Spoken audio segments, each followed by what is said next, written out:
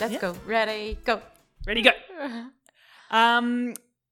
Welcome to the you. Witsup podcast. Thanks for having me. We're speaking, for those of you out there who don't know, with Aileen. Yes. Is how you pronounce it. Yes. Thank you. But is it Reid or Moore? Oh, it's Reid, definitely. Reid. Okay. Yeah. Cool. Now, we were talking about this earlier, the amount of people who mispronounce your name. Oh, yeah? Yeah. I think it's mostly Americans, but I forgive them because I've met enough Americans now that they don't mean it badly. They just, Aileen's an Irish name, and yeah, if they say Aileen, then I'll not hold it against them. I'll remind them once, maybe. Yeah, right. And if they don't get it, just move on. Yeah, that's okay. So I struggle with people who spell my name incorrectly. Oh. But it's like if I've just said, oh, my name's Steph, and they spell it with a PH, that's fine. But it's when my email comes back with a and PH. I'm like, it's right there. Yeah. At the bottom of the email, at the top, my email used to be Steph at Steph Hansen Training. So I'm like, it's twice, and you're still spelling it with a PH. Hey, we're on the Gold Coast. Yeah. Isn't it lovely? It's not too bad. Can you guess why I came here? Yeah. Well, let's talk about that. Yeah. What other than the lovely weather, what brought you to Australia and I guess ultimately the Gold Coast? Well, being a triathlete, obviously, I've done lots of travelling around the world and have been to Australia a handful of times. I also did some backpacking pre-triathlon. Ooh. So yeah, I've been to Australia a handful of times and just really like the way of life, and the outdoorsiness and training here was always really good. And my husband and I decided after the Olympics that we wanted to go live somewhere nice, maybe either Australia or New Zealand. We also got married in New Zealand in 2012. Yeah. So we were looking at moving, and he looked at some jobs and I applied for a handful of ones in Australia and New Zealand and ended up getting one here in the Gold Coast. So we were delighted, rubbing our hands together, and he moved out not too long after the games or before the games, and I was a wee bit later just because I obviously had other things to do. Yeah. And then I was hoping to do the Mexico race, and then that didn't happen. So that was the grand final that year. Yeah. And then I came out shortly after that, and we rented out our house at home, and we're living here in the Gold Coast for just over a year now. So it's been working out really quite well, and Davey's got a job at this lovely school, and I've been doing a little bit of coaching at the school as well. So we both really love it, and like I say, yeah, the sun shines all the time, and yeah, it's great. Perfect. Yeah. Okay, there's so many things to talk about just in that Great. paragraph. Married in New Zealand. Yeah. Why? The proposal went something along the lines of, do you know the way the grand final's in Auckland? And I was like, yeah. And he goes, would someone be interested in maybe getting married when we're in Auckland? And I was like, yeah. So what? Yeah, so that's how it went. And I was like, great. So I think he wasn't planning. Well, I wasn't planning on him coming to New Zealand that year. Yeah. But he wanted to be able to come to New Zealand. Yeah. So his way of getting to come to New Zealand was to want to get married when. So the race was maybe on the Thursday, and then maybe the juniors were on the Friday or something like that. Yeah. And then we went off over to Waiheke Island, which is just off. Yeah. That's out of Auckland? Yes. Yeah, yep. And we hired a registrar, and my sister came over from Hong Kong. Yeah. And the registrar brought her husband because we needed an extra person. Oh, like a witness? Yeah. Yeah. We didn't have enough people. So my sister, she had the rings, and she did a reading, and she did a toast, and she took some photographs on her iPhone. So my God. My sister did the whole job, and registrar and her husband were quite handy to have. So it was great.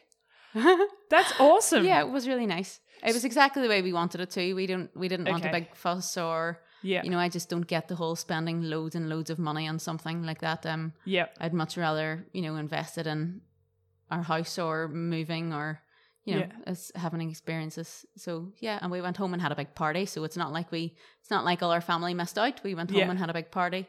I told them all we'd be having an engagement party at the end of the year after my races were over. And then after we get married, we said, surprise, it's actually a wedding party. So So at the time, no one else knew that you were getting just married? My sister. So no parents? I called my mum in the morning and said, by the way, we're getting married later on. How did that go down? She was like, what? Oh, God. And yeah, so I laughed. And but you see, I blame my mum and dad in the first place because they ran away to get married when they were younger. So I knew that they could never hold it against me. Yep. And that I would say that it was because of them. And I think my dad knew that was always my plan, because I would always do a little, I'm going to run away and get married. Yeah. I always like joked about it. Okay. Oh, okay. So they couldn't be too surprised. Yeah, exactly. Far out. My daddy said, well done. Oh, yeah, okay. Yeah. That's a dad response. Yeah. Good job. Carry on.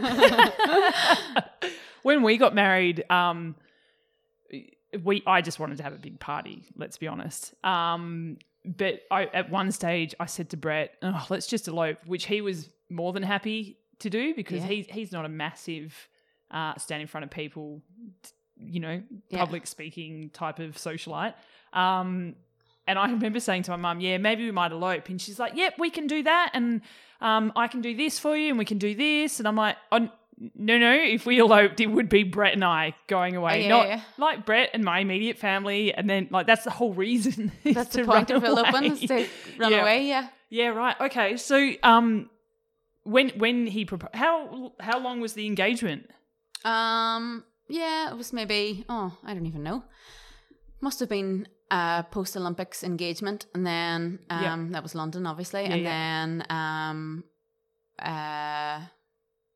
so what was the grand final? Must have been September. October. I'm guessing now. You think I would remember my own anniversary? Whoops. That's all right. Take off the ring. Yeah. But obviously it was a short amount of time, because that was all part of the plan. Yeah. That's cool. It was a plan without a plan. And is your husband Irish as well?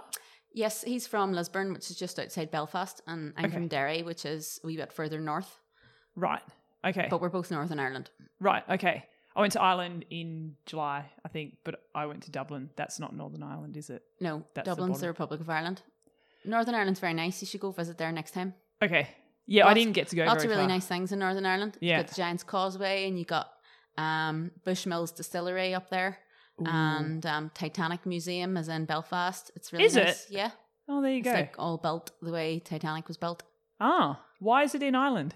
Because that's where the Titanic was built, in Belfast, in the docks. See, there you go. Didn't know that. There you go. What else can you tell me about the history of Northern Ireland? Yeah, well, Ireland's really nice too. Actually, Muffy and Dan came over on their honeymoon trip. Oh, cool. So they came and visited us, and my parents have a little holiday house in Donegal, so they came to visit in their little van, and it was nice to show Australian people around maybe Ireland. Yeah. It's nice. I'm from Tassie originally, and I don't go back very often, but I love taking people over there and showing them around. Yeah. It's there's something nice about that. Yeah. But you don't think you'll ever move back there? Never say never. I mean, I'm not thinking about it now, because I like where I am and I like what I'm doing. Yeah. And I'm having fun. I'm not ready to look past, what I'm doing now, because I'm having, you know what I mean? Yeah. You're in the moment. Yeah, exactly. I'm in the moment. So, I mean, the door's always open to go home, and obviously my parents are at home and stuff, but my sister lives in Hong Kong. Yeah. And my brother's actually currently sailing around the world. What? So, exactly, I know. Oh. So my parents were out here last Christmas, and they're coming again in January, and my sister's coming at Christmas time, and I'm meeting my brother in Sydney at Christmas. Oh, cool. Because he's getting off his boat. Yeah, okay. God, there's so many things I need to start writing down. Okay, let's go to your brother. Yes. So he's sailing around the world. Yes. So there's this big boat race called the Clipper Round the World Yacht Race. Okay. And there's 12 boats, and they race around the world. They started in Liverpool in July. Yeah. And their first stop was Uruguay, and then they went Cape Town, and then they're going Fremantle and Sydney and Hobart. They do the Sydney to Hobart race on Boxing Day. And then from Hobart they go to Airlie Beach, then up to 2 stops in China. Maybe somewhere on the west coast of America. Yeah. Can't remember where. Yeah. And then they go through the Panama Canal and New York, and then back to Derry. Yep. And Liverpool. Wow. To finish. So when you say to race around the world, do they they go from one spot to the other and then they stay there for a couple of days. I think there's like 10 stops and they stay in each one. So the first leg to Uruguay was maybe 33 days at sea. Shit. And then they stayed in Uruguay for maybe 2 weeks or so, and some people got off the boat and new people got on the boat. Yeah. And my brother is the professional on board, so he's the skipper. Yeah. And then everyone else are like paying members of the community who wanted to race, and maybe some of them are there's one boat for UNICEF, and they're obviously a charity, and there's other boats that are sponsored by teams. So my brother's boat's the hotelplanner.com. There's a Garmin boat, as you can imagine, and there's a Liverpool boat and a Great Britain boat. So wow. Yeah. Has he done this before? No.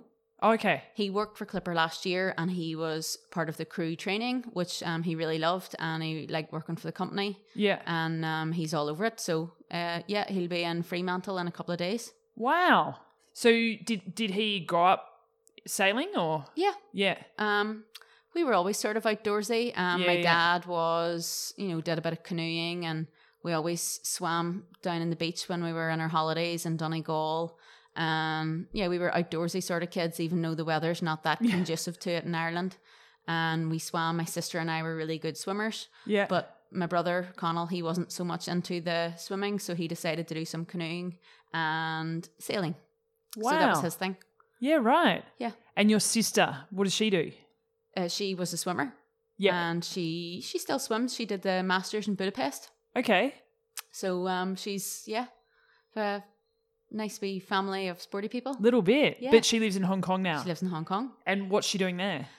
She's currently got a new thing on the go. I don't know if you've heard of CSR, Corporate Social Responsibility. No. It's where these companies they feel bad for not recycling and having environmental plans and stuff. Yeah. And they maybe get tax cuts from government if they invest in bits and bobs. Yeah. So my sister comes along with a plan on how the company can do their bits and bobs. That's my synopsis of what I know about CSR. Gotcha. Right. I don't know that much. But so she's essentially a consultant who goes into other organizations. Yeah. Yeah, right. But she used to do something. She used to work for like a fancy sports club, and it was great, and she loved it and all. But I think this allows her a wee bit more time with her son. Yeah, okay. I've got a little nephew. He is gorgeous, and he's 3, and he's Kieran, and he's a wee terror. Yeah. So do you miss him? Yes, he's coming over at Christmas as well. So it'd be nice to see him. Oh, cool. So you are pretty close with your family, obviously, based on what you've just sort of said? Close enough. I don't know. Some people describe close as, I don't see them very often because we live in different places. But, we talk to each other on Skype and we send each other messages. Yeah. And maybe I might not hear from my sister for a couple of weeks, and then we'll be messaging each other and chatting on the phone. But that sort of way. Yeah. We're not like silly close. Yeah. We can live without each other for a wee while. Yeah. But that's nice as well, though, when you don't have to be, in each other's pockets and talking all the time. But when you do catch up, it's good. Oh, that's nice. So, so sporty family growing up, is that from your dad mainly? Or yeah, probably both. Probably dad, yeah. Yeah. But yeah, I think back in the day, like my mum would have walked everywhere and cycled places. But I don't know if everyone did that back in the day, did they? I don't know. I don't know either, but she always tells me about when she used to cycle places. So I just remember the old tales of we used to walk 10 miles to school. This is what I'm saying. Yeah. But I didn't. They didn't have a choice in the matter, maybe. Well, yeah. I don't know. Okay. So you as a person now, who do you think you reflect more, your mum or your dad? Oh God. And has it changed? Like, do you feel like when you were younger, you're more like your dad, and then? They were never, they weren't these pushy parents when we were being sporty kids. Yeah. They were like, oh, go do whatever you like. And, if we wanted to go swimming, that was fine. As long as we came and woke them up in the morning. If I woke my daddy up, then he'd take me swimming. And if I didn't wake him up, then we didn't go swimming. So that was, and, he was relaxed like that, but they supported everything that we did. Yeah. And to be honest with you, that's probably one of the reasons I think, compared to other people, that maybe we stayed in sport longer because we wanted to do it because we wanted to do it. Yeah. So it's probably one of the things that if ever I'm talking to a bunch of kids and their parents is, you set your own alarm to go swimming in the morning, and if you don't set your alarm, then you don't go swimming. You don't really want to do it. Yeah, it's so important. So I guess as being a coach now, you see yourself in that, not just the role of teaching people how to swim, bike and run, but just in terms of life skills. And and it's so important as well. Yeah, and I'll have to give credit to different people along the way. You know, obviously I've had great coaches and, you know, Chris and Tommy, but there was something about Darren that had that little bit of, you know, looking after yourself and taking responsibility and taking ownership. And it's probably something that I'd like to pass on to the kids in maybe a little gentler way, but you know, thinking about what they're doing and the reasons that they're doing it, and, you know, wanting to do it because they want to do stuff. And right. Who do you think's been the biggest influencer? Oh no, I'll rephrase. Throughout your life, you've probably had quite a few different influences, but who are those people that you remember where you're maybe almost at a fork in the road and they've helped guide you and been you remember them as being a big influencer? That's a really good question. Thank you. You know, there really just has been so many people along the way, and it could be somebody just said something once to me that, you know, sparked something in my mind that live for forever. Or, you know, like Chris was an amazing coach, and he was great, and I wanted to do everything that he said, and I'd get off the phone from Chris and I'd talk to me about whatever session I was doing, and I'd just be hopping up and down. I'd just be wanting to go do more training. I'd just be so full of enthusiasm and feel so good about myself, and he made me want to be amazing. And, you know, Tommy was a great coach too, but he was totally different, and he was there, he was with me, he came cycling, and you know, he made it fun, and loads of really good things about Tommy like that as well. And then Darren was a different sort of a coach, and but then in between times there were these random people who came in and out. Like I remember Samantha Warner came on a camp to Morzine at one stage. Yeah. And I think it was just before the European champs, maybe in Geneva. Yeah. And I got sick, and she had been on camp all week, and I was really down in the dumps about, you know, being sick, and of course it was all my fault, and hadn't been looking after myself, and whatever. Yeah. And, you know, I have to pay for my lack of looking after myself by, you know, whatever. Did you know that at the time though, that it was all your fault? Or were you... I'm telling you, it was all my fault. Absolutely.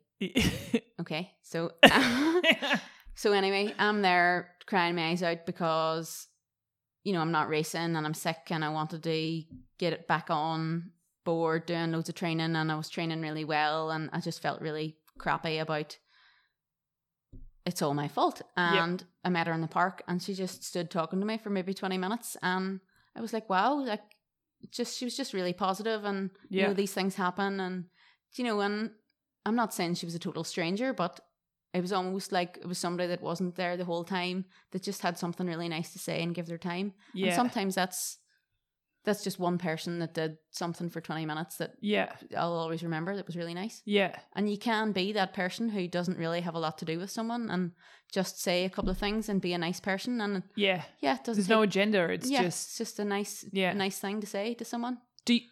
Does she know that she had that effect on you? Maybe, maybe not. Yeah. But that's kind of... And it's not just her. I'm saying there's more people than that you've met along the way. And, you know, somebody sends you a nice message, or, you know, you read an article and it makes you think about things differently, or... Yeah. Yeah.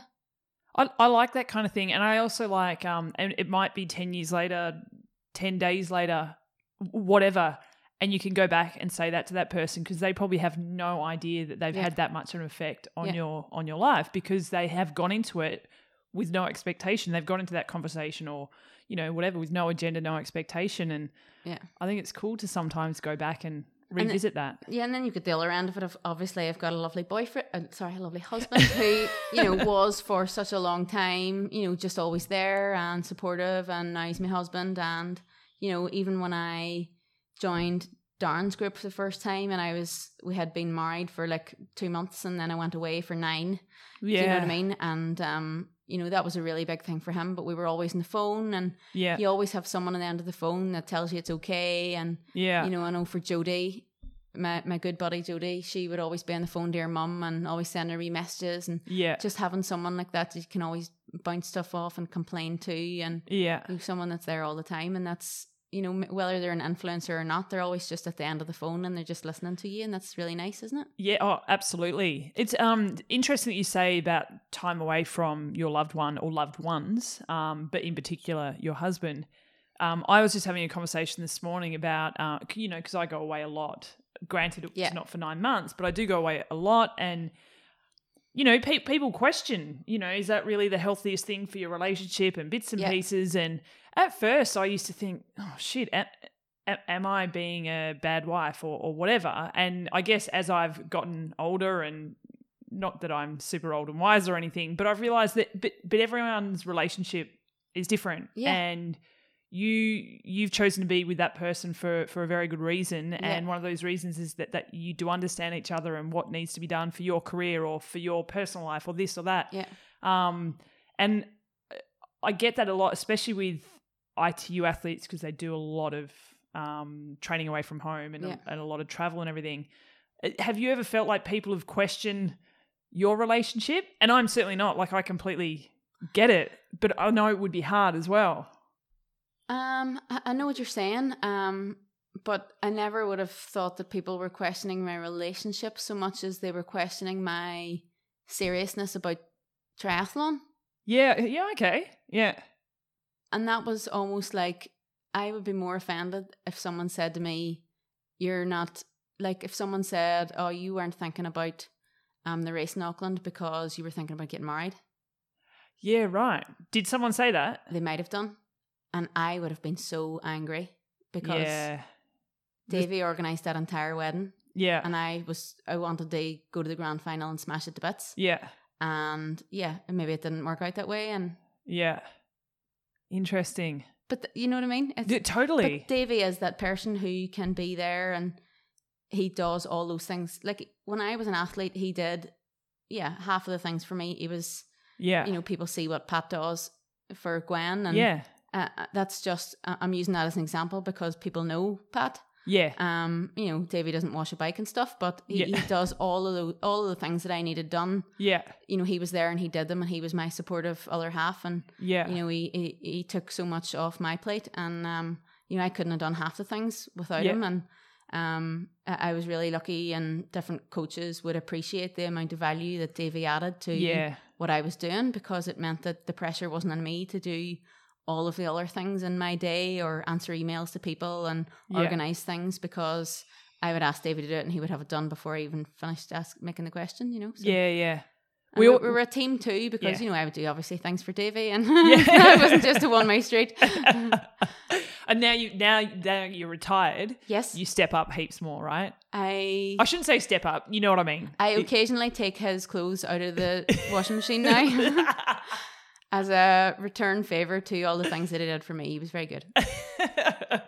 You say take them out of the washing machine. When I left to come here, I text Brett and I was like, sorry, I left half a smoothie on the kitchen table. Yeah. There's clothes in the washing machine that I haven't taken out. The bed hasn't been made. Yeah. Sorry. Yeah, I know. Yeah. Yeah. But hey, we're busy, and we've got those people to help. Yeah. I'm not too I need a new passport. Can you fill me one in? Can you apply for it for me? Can you... I would never sign my name for me. No, that would never happen. But no. Not at all. I need you to do all these things for me. Can you go and run around the world and get them all done? Thank you. Love you. Goodbye. Goodbye. What's the, you know, I find I travel a lot, probably still not as much as what you've traveled in your career, but you'd think that I would have got things right by now with the amount of travel that I do. But for an example, coming to the Gold Coast. Did you forget your passport? No. I'd never forgotten my passport. Oh, really? Did you miss your flight? I have. Oh, yeah. I missed a flight when I was hungover after Challenge Roth. Yeah. But on the way here, got on I get a train into the city, then a bus to the airport. Got the train to the city. I checked everything. I was like, I better just double check the train app to make sure it's going to the stop I need it to go to. And my phone's not working because I'd forgotten to pay my mobile bill. So then I rang and I'm trying to pay over the phone and she's like, yep, give me your credit card. And I'm surrounded by people. Have you not heard of direct debit? Well, no, I have it on direct debit. Okay. But I think it was because I used up a bunch of data. There was extra charges. Gotcha. So that's what I'd missed. And anyway, so I'm trying to pay over the phone. She's like, what's your credit card details? And there's people around me. I'm like, I'm not going to read out my credit card details, the expiry date and the little number on the back where people can hear me. And I was like, can I just plug it in onto the phone? No, you can't do that. And she hung up. And I'm like, fuck. Okay. Sugar. Cool. Oh, yeah, you're allowed to swear on this podcast. Yes. Yeah. I would never do that. Not at all. The Irish are known for their lack of swearing. Correct? Anyway, so, and then all of a sudden the train goes back the other way. So, yeah. And I'm like, shit, I'm stuck on this train. I've gone the wrong way. I'm now, like I would have nailed the timing, but now I've gone back to another spot. Had to jump in a taxi, still trying to get my phone to work. I would have normally called an Uber, but I couldn't because the phone wasn't working. Of course. Jumped in a taxi, borrowed the taxi's man's phone so I could ring Telstra. So that got sorted. And made it with about 10 minutes before boarding. Anyway, the point of that story was, with the amount of travel, you would think I would have got it nailed. Yeah. What have you messed up? You've clearly forgotten your passport at some stage. I've forgotten passports numerous times, and Davey has driven to the airports, both Belfast and Dublin airports, after I've gotten the bus. Oh, shit. With my passport. And I'm sure my brother's done the same thing, drove to Dublin airport with my passport. So it's more than once. And we learn from our mistakes. Not clearly. really. And I've missed a flight. I just assumed it was at a certain time, and it was like, I looked when I got there and I was like, why? What happened? And it was like, maybe I had decided it was the time the flight was at, or the time I was leaving the house at. I just got it wrong anyway. Yep. So then someone had to get a later flight and other things like that. When I was in France, what happened? Anyway, I ended up having to buy another flight. I had to go up to the Starbucks and get on the internet and try and book another flight because they wouldn't give me one at the desk because it was for that day or within the hour. So I had to go up to go on the internet, something strange like this. So I had to, I know what it was. It was going to Kitzbühel, and easy place to get to. There may have even been two things that happened.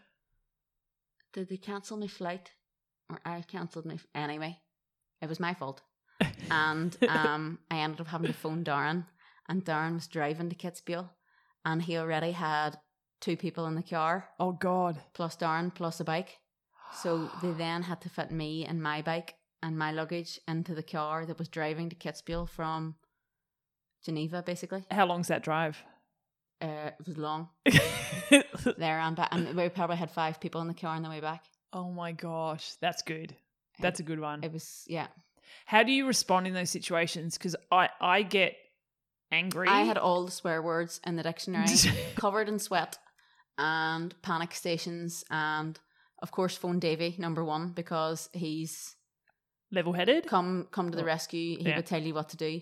And then I think in the end I phoned Darren because I knew he was driving, and he was like, okay, I'll just turn around and come and get you. And that was the end of it. And I was like, oh my God, like I am going to owe this guy so much. Oh God. Was it I'm not angry, I'm just disappointed type of vibe?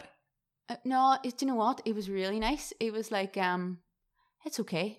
We can do this. We can sort this out. Okay. It's okay. But that made me panic even more. I think, do you know, it was like, no, I'm waiting on the explosion. Man. Yeah. Oh, yeah, yeah. Ooh, a little bit, yeah. No one wants a Darren explosion. I was going to the airport, obviously, and just left my suitcase on a train. I got off. I was listening to music or something. I was in my own headspace and got off. And so my luggage did basically a lap of Melbourne. Oh, great. And they picked it up. So then I had to Uber to where they picked it up, grab it, and then Uber to the airport. And I'm like, fuck, idiot. Such a dick. So where's one of the, obviously the Gold Coast, Australia is a highlight for you on your travels. That's why you're back here. Where's one of your other favourite places? And I assume New Zealand's probably a bit of a highlight for obvious reasons. I always really loved racing in Japan. I think I did 6 Yokohama races. Yeah. I think 6. happy to be corrected. But I also raced in like Ishigaki and those places, and South Korea wasn't that much different. Tongyong. Yeah. Well, maybe it was. It was a bit more fishy. People that have been there will know what I'm saying. I always really liked Japan. The people were always really nice, and that always made a big difference. And you know, the hotel that he stays in always makes a big difference. If you stay in a really nice hotel, you'll have a really nice memory. Trying to think of where else. Hamburg has always been really good, and then I had a really good race in Hamburg. It was my first podium. Oh, okay, yeah. So that always has really good memories, but the crowds are always amazing there. Oh, it's insane, isn't it? Yeah. And probably my very first race that was the European Champs in Ireland in Athlone. Yeah. Was it was crazy the amount of people, and again because it was one of my first big races, it stands out. That was probably a couple of weeks before that Hamburg race. Yeah. And I came sixth, so that was amazing. Yeah. Where else? Have you done I've raced really well in London, but I've also crashed my bike twice. So that was both good and bad. Yeah. So you were talking about backpacking earlier. Yeah. Where have you backpacked? After I finished uni the first time around and did a year worth of working, like a 13-hour shift sort of lifeguard job, I saved up loads of money, and my boyfriend at the time and I went during the war went backpacking around the world, and we did Thailand, Malaysia, Singapore, Australia, New Zealand, Fiji, Canada, and the States. Oh wow. And we pretty much spent a year just all going around and sleeping wherever and doing smelly student stuff. Cool. So did you just say the first time you finished uni? Well, then when I went home, I got another job as an athletics development officer, a real job in the real big world. Yeah. And then decided, because I always said I didn't want to be a teacher, because people try to pin these things on you when you're, you know, if you're sporty, you're going to be a PE teacher and that's it. That's the only career you're ever going to have. So I decided, no, I'm not going to be a teacher. And then after working as a development officer and working with kids, I decided actually being a teacher wouldn't be that bad of a job. And not only that, but it opens doors for so many things. Yeah. If you have the qualification of being a teacher. Yeah. So I went back to uni and did my postgraduate in PGC in education. Yeah, right. So I'm a qualified PE teacher. And then when I finished that, I went full-time in triathlon. Yeah, right. Yeah, which was 2008. So you were, I don't want to say old, but you were old. 24-ish. But older than the crew that usually come through the junior ranks and all that kind of stuff. Oh, wow. It's funny that you say... but there was no triathlon program in Ireland. You know, there was triathlons that were domestic races and people were good and people did their own training and people trained in clubs, but there was no such thing as a high performance program or going away to international races as a group or... you know, any of that sort of thing. You know, Gavin Noble was really the first guy to be from Ireland that was going to be on that big stage. Yeah. And then Emma Davis, who came through the British system, raced for Ireland. And it was probably when I seen her and it was like, wow, that's wow, there's someone competing for Ireland in the Olympics. That was like way out there. That was amazing. And then Gavin was also trying to qualify for Beijing. And at that time, I was only really getting going. And I was looking at them thinking they were amazing. And this was like such a high, amazing achievement. And probably not so long after that, they started up a talent ID program. And, you know, Chris Jones came on board and, you know, he says, I'll be your coach. And I was like, wow, this is pretty cool. Wow. There's not many ITU athletes that I'm aware of who have worked in the real world and that sounds obnoxious, but you know what I mean. Yeah. I like to say, you know, back when I had a real life in the real world, just as a wee side story too. I think sometimes people assume that you grew up always doing triathlon and you don't know anything other than triathlon. But at one stage, I was all work and had a 9-to-5 job, and then I did triathlon on the weekends or in the mornings or whatever, and then I went, actually, I'm okay at this, and maybe I'll put a wee bit more time into it, and So you were an age group athlete? Pretty much. Yeah. I probably wouldn't have called myself that at the time. I don't know. Yeah, maybe I did. But Yeah, I was just having fun, really. I wasn't, Yeah. I did some races at home, and I always did the races that were in my hometown in Derry because they were always really well organised, and it was the club that I was training with, and they were local. Yeah. And it was fun doing it with my mates. Yeah. And then it was probably that year, 2007, 2008, that I was working for Athletics Northern Ireland, that I started running more seriously because I thought, okay, if I'm going to work with athletics, I need to look like walk the walk, talk the talk type of thing. Exactly. So I did more run training. Yeah. And then I sort of got better, and I didn't mean to get that much better. I just, and then, whoops, sort of spiraled. And then I met my coach, and it all went from there. Wow. I got better than I thought I was going to be. Yeah, right. Far out. That's so interesting. You're definitely one of a kind. There's really not many. I think it's fair to assume that most people don't do it that way in the ITU. Maybe, yeah. In the short course stuff. I think nowadays it's very different. Maybe if you look at the, you'll still get a handful, I think, who, they got better than what they thought they were going to be. And they were, like Gwen was an accountant and whoever else was I guess doing so, stuff. But, yeah. And maybe because it wasn't Australia. My plan. I was never, yeah. But that's what they told you when you were at school. You were either going to be a PE teacher or, a lifeguard, and that was it. Yeah. There was no, I was like, nah, it's not. No, not happening. Yeah. So I was like, I don't really, no, it's not my thing. No one ever says you can be a triathlete and you can be an athlete and that can be your job and you can work full time at it and earn a living and, have a real life. And that's, that to me, that wasn't a real life because that's what I had been told. Yeah, yeah. Careers advice was you sit behind a desk and you do a job. Yeah. 9 to 5 and you get paid for it and that's it. So back then, so you're working for the Northern Ireland Athletics. Yeah. So then before you realised that you were actually okay at triathlon, where did you see your career going? Oh, I have no idea. I still have no idea. You know what? And it was a job that sort of cropped up on me too because I had been applying at the time for, I thought I wanted to go back to uni and do physiotherapy. Yeah. And I had applied for 3 physiotherapy courses and at the same time that I was filling out all these application forms, there was a part-time job for Athletics Northern Ireland as a development officer. Yeah. And just because I was filling in forms, I just filled in another one. And I got rejected from all 3 of the courses and I was so heartbroken. I was crying my eyes out. I was totally inconsolable. Yeah. This was basically a year of my life that I was going to have to do nothing and my dream had been shattered and all the rest. Yeah. And then I got this, basically I did the interview and they offered me the job and I was like, what? This wasn't in the plan, but do you know what? It's not a bad idea. I'll jump do this. in. And and I really, really enjoyed it and I loved it and I got stuck in there and I ended up meeting Davey. Yeah. And I ended up doing some more running. Yeah. And if I hadn't done more running, then I probably wouldn't be a triathlete. Yeah. So it's all, life goes around really, doesn't it? Yeah, definitely. Everything happens for a reason and I'm a total believer in that. Yeah, me too. Yeah, definitely. And then sometimes when shit happens, it's it's crappy at the time, but it can lead to stuff. I guess it's just how you respond to that. You can, respond negatively or you turn it around. Oh, there's no doubt I spent an entire day crying, thought my life was over and of course. Was like, I'm never going to be able to do what I want to do. And then this just popped up and I was like, wow. Yeah. Where did that come from? I really loved it. So you met Davey while you were there? Yes. How did that, what do they call it in the movies? A meet cute.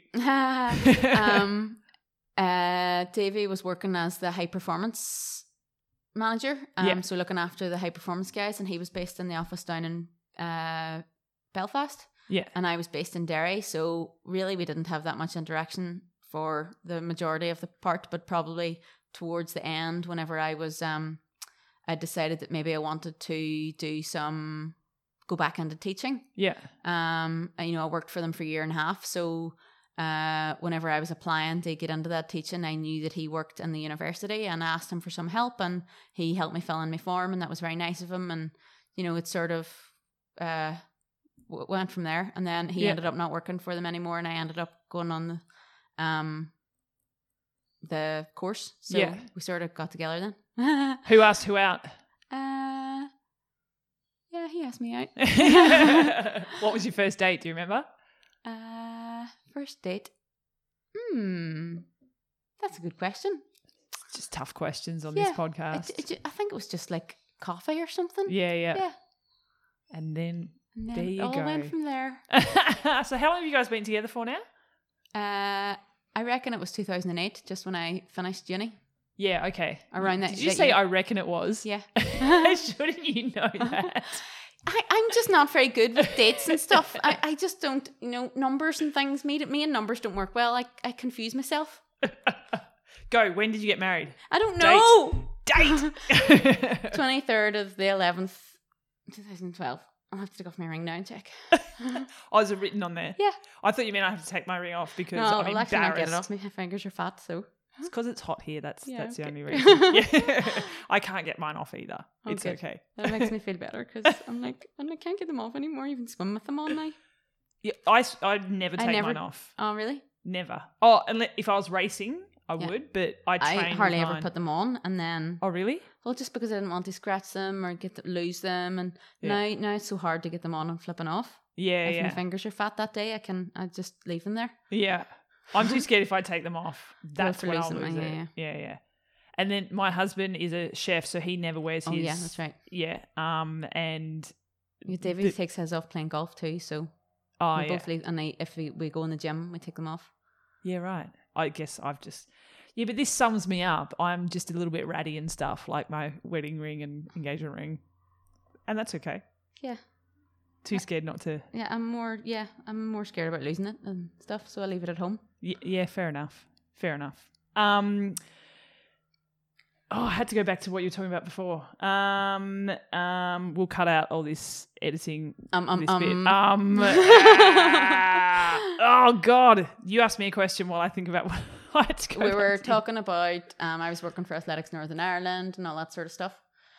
And then I went and did my PGCE, and then I went full time in triathlon, and then this is a great summary. That was like 9 years worth of triathlon. So that was Beijing was when I was starting, and then I went to Rio. So that was that's 8 plus 1, 9. Who was like a role model for you in the world of sport? Oh my God, so many people. I think I've been asked this question in like random interviews that people, the way they do before you go to the Olympics and stuff. Yeah. Who's your role model? And they expect you to say Sonia O'Sullivan or Paula Radcliffe or whoever it is. Yeah. And honest to goodness, my role model was my big sister. I just thought she was the bee's knees. And I just looked up to her and thought she was amazing. Yeah. And I just wanted to be just like my big sister.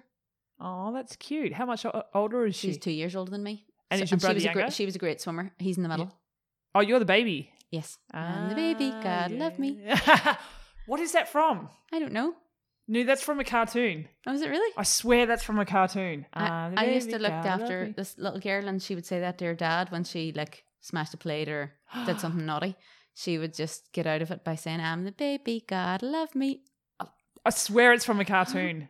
We'll Google it later. Okay, good. I saw that you were babysitter extraordinaire for Lizzie B at Noosa. Oh, yeah. That was fun. Yeah. She has such a cute baby. She's pretty cute. Mally is just gorgeous. I was actually just saying to Liz today, because we had a wee swim, that, obviously as a mum, you're biased that your own child is cuter than everyone else's kids. And she's like, I wonder sometimes, am I biased? Do I see it differently? And I was like, no, your baby just is really cute.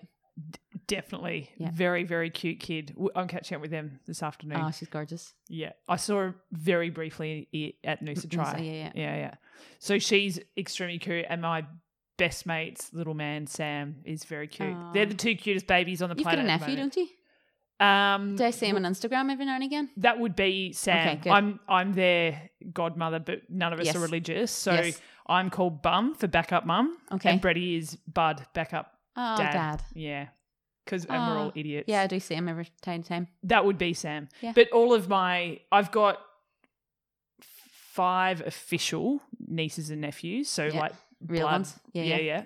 And real then ones. All my mates. Kids are my. Yeah, I'm the biggest kid of them all. Because they love you and they want you to be their bud and your bum. Yeah, absolutely. I love hanging out with kids. I am the biggest kid in the room. Yeah. Generally speaking. So, yeah.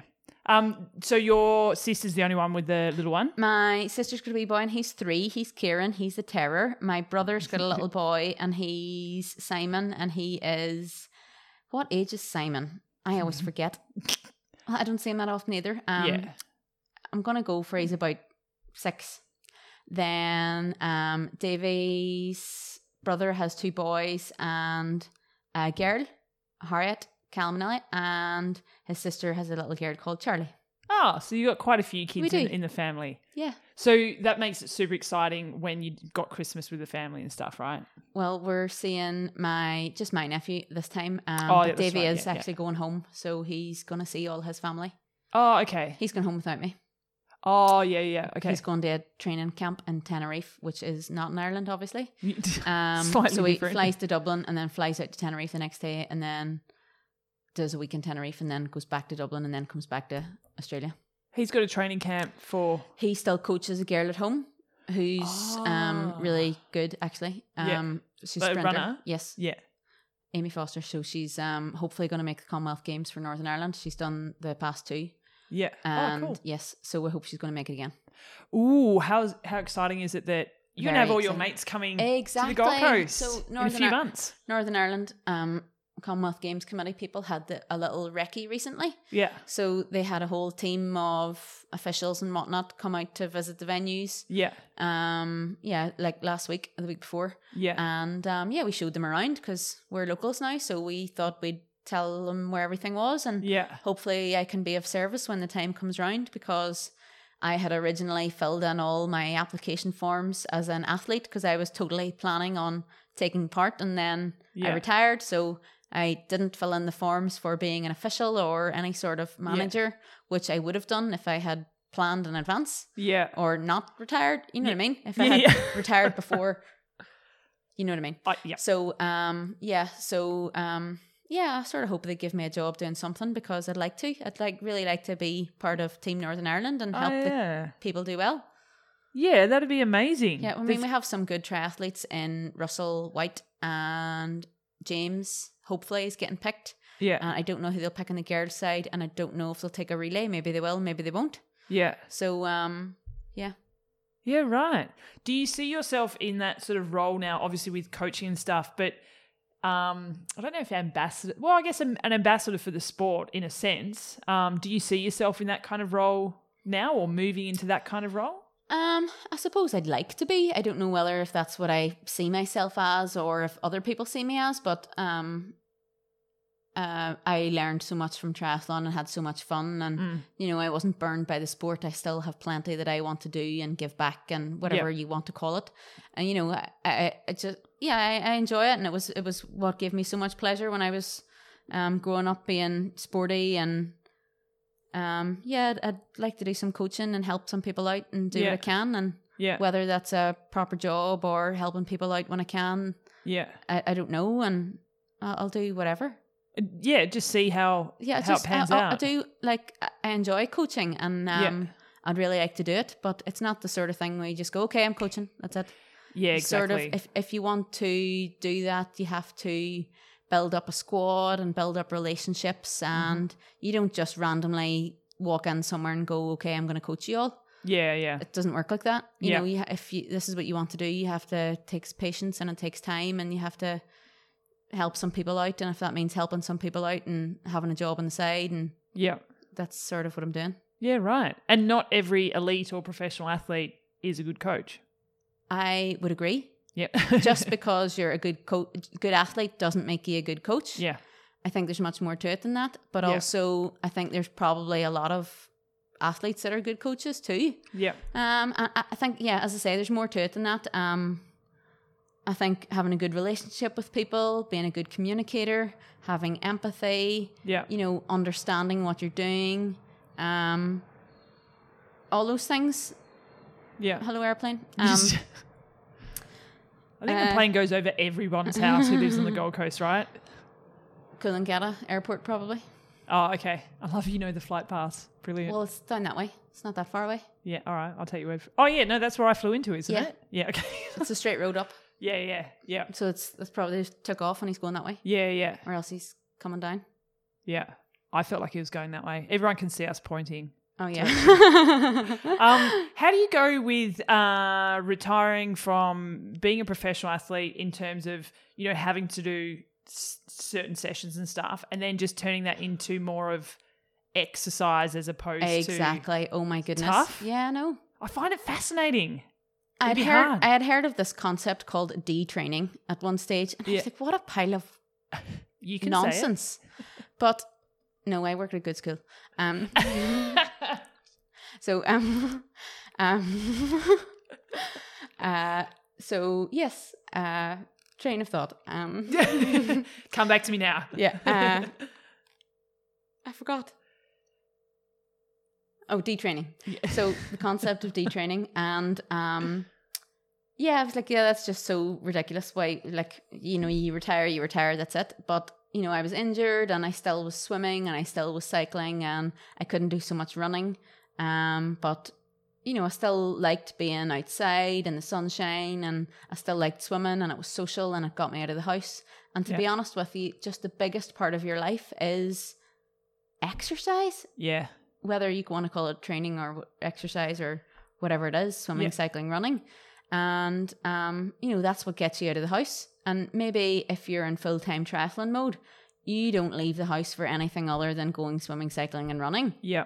Someone else does the whatever, and you have a social engagement once a week. Yeah. So if you don't have that anymore, you are literally not going to get out of the house. Yeah. So, I kept swimming, and I enjoy swimming, and I've always swam. Like, even when I was at uni, I still swam and that sort of thing. So I still swim with the squad twice a week, and I still like getting out on my bike. And then I realised when I was helping out these kids who are up and coming that they're actually quite fit, and I need to be reasonably fit to keep up with them. Yeah, right. So part of my new motivation to stay on my bike is to keep up with the kids that I'm helping out with. Yeah. So whilst at one stage I was just doing easy rides to get some coffee and some banana bread, and that was the motivation has now changed to being able to keep up with the kids. Yeah, right. So, yeah.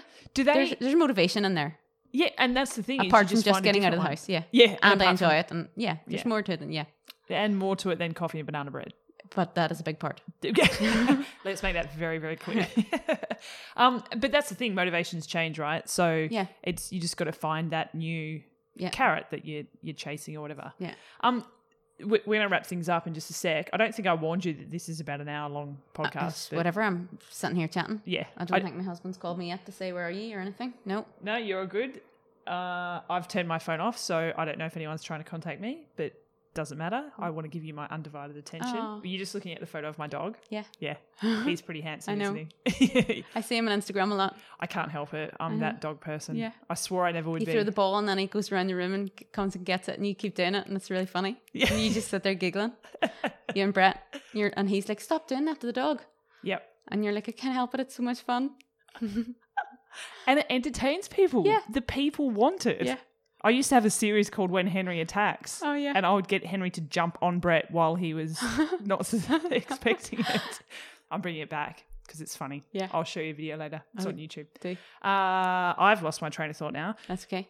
No, lastly, I just want to, because this is all about, we're all about women in triathlon. This podcast isn't so much. But what I do want to wrap this up with is you're obviously in a position now where you're working with kids, you're working with the future of the sport. What's one of the most important things that you think that you can teach them? Oh, wow. Yeah, it's a deep one too. Thought about that one before you give it to me. We can cut out the 20 minutes it takes for me to think of an answer. Give it to me again. What's the most important thing that I can teach them? Yeah. There's just so many things that you can't teach people that are really important, like the love of the sport. That you can't teach the love. Yeah, right. Oh, that's a good answer. Do you know, I don't want to teach people to love it. Yeah. You love it or you don't love it. Yeah. And I want people to have love because I've created a loving environment. Do you know, it has to be fun. It has to be doing it because they want to do it. I try not to force all my opinions or tell them what to do. I try to give them lots of questions and get them to tell me why they're doing something. If I tell them to do something a certain, if I want them to do something a certain way, I'll ask them about why they're doing it their way and is there any other ways they could do it. So they're taking ownership so that they feel that's it's cool. their thing that they're doing. And, I'm just someone who helps along the way. I'm not a dictator. Yeah. And, I don't want it to be like that. And when you were young, maybe swim coaches it's very much a dictatorship if you go to a swim club. Yeah. And maybe it has to be that way. And with some kids, you have to be a little bit more dictatorial than others. And coaching's really nice like that because you have different characters and different people who learn in different ways. And as a teacher, I learned that too. And some people need more feedback than others, and some people, I get them to have their own little learning experience, and it all just comes back to being fun. And if they want to be there, I'm happy. Yeah. Great answer. I don't know if I went off on tangent there, but maybe you were looking for a tangent. I do love a tangent. I'm bang up for a tangent. But that's led me to want to ask another final question. Yeah. So from this change, from retiring and becoming a coach and doing everything you're doing, and your ethos, I guess, from what you've just created an ethos from that last question. Okay, great. Yep, brilliant. Loving environment. Yep. What have you learnt about yourself? Oh my goodness. Oh. We go real deep. I used to think I had no patience whatsoever. But I don't know if I'm learning some patience or I've gained. That's something I've gained or I've got better at. Because you definitely need patience for working with kids. And adults. Dogs, okay, yeah. Yeah, definitely. I'm being very patient with you right now. What have I learned? What have I learned about myself? Yeah, not that much more than that. But do you see? You said patience, and that's increased. But do you think that's the major difference from being an elite athlete, where it needs to be very much about yourself? Being an elite athlete is so selfish; it's ridiculous. You know, you are the selfishest person in the world. Yeah. Nothing else matters. Emails don't matter. Texts don't matter. What your parents are doing at the weekend doesn't matter. You are swimming, cycling, running until you get all your training done. You've ticked all your boxes. Then you can do all the other things, you know, and it's such tunnel vision when you're in that frame of mind. And maybe people think that's really awful of me to say that, but that's just reality if you want to be a good athlete. Yeah. And now you've been able to see a little bit more and have some more time with family and, you know, have a bit of a life and do things that I've always wanted to do and, you know, miss a training session that's not really a training session anymore. But then, do you know what? You always just feel bad anyway. You just want to go and do something. Yeah. Well, it's a nice feeling to want to go and do something as opposed to having to do it. Yeah, it's a good feeling. Yeah. Now you have to go have some banana bread. Yeah. Thank you so much for spending over an hour. Thanks so much for having me, and I hope you don't have to edit too much nonsense out and cut half of it. No. Okay. I'm sure it'll be fine. Okay. We'll see you soon. Well, thank you.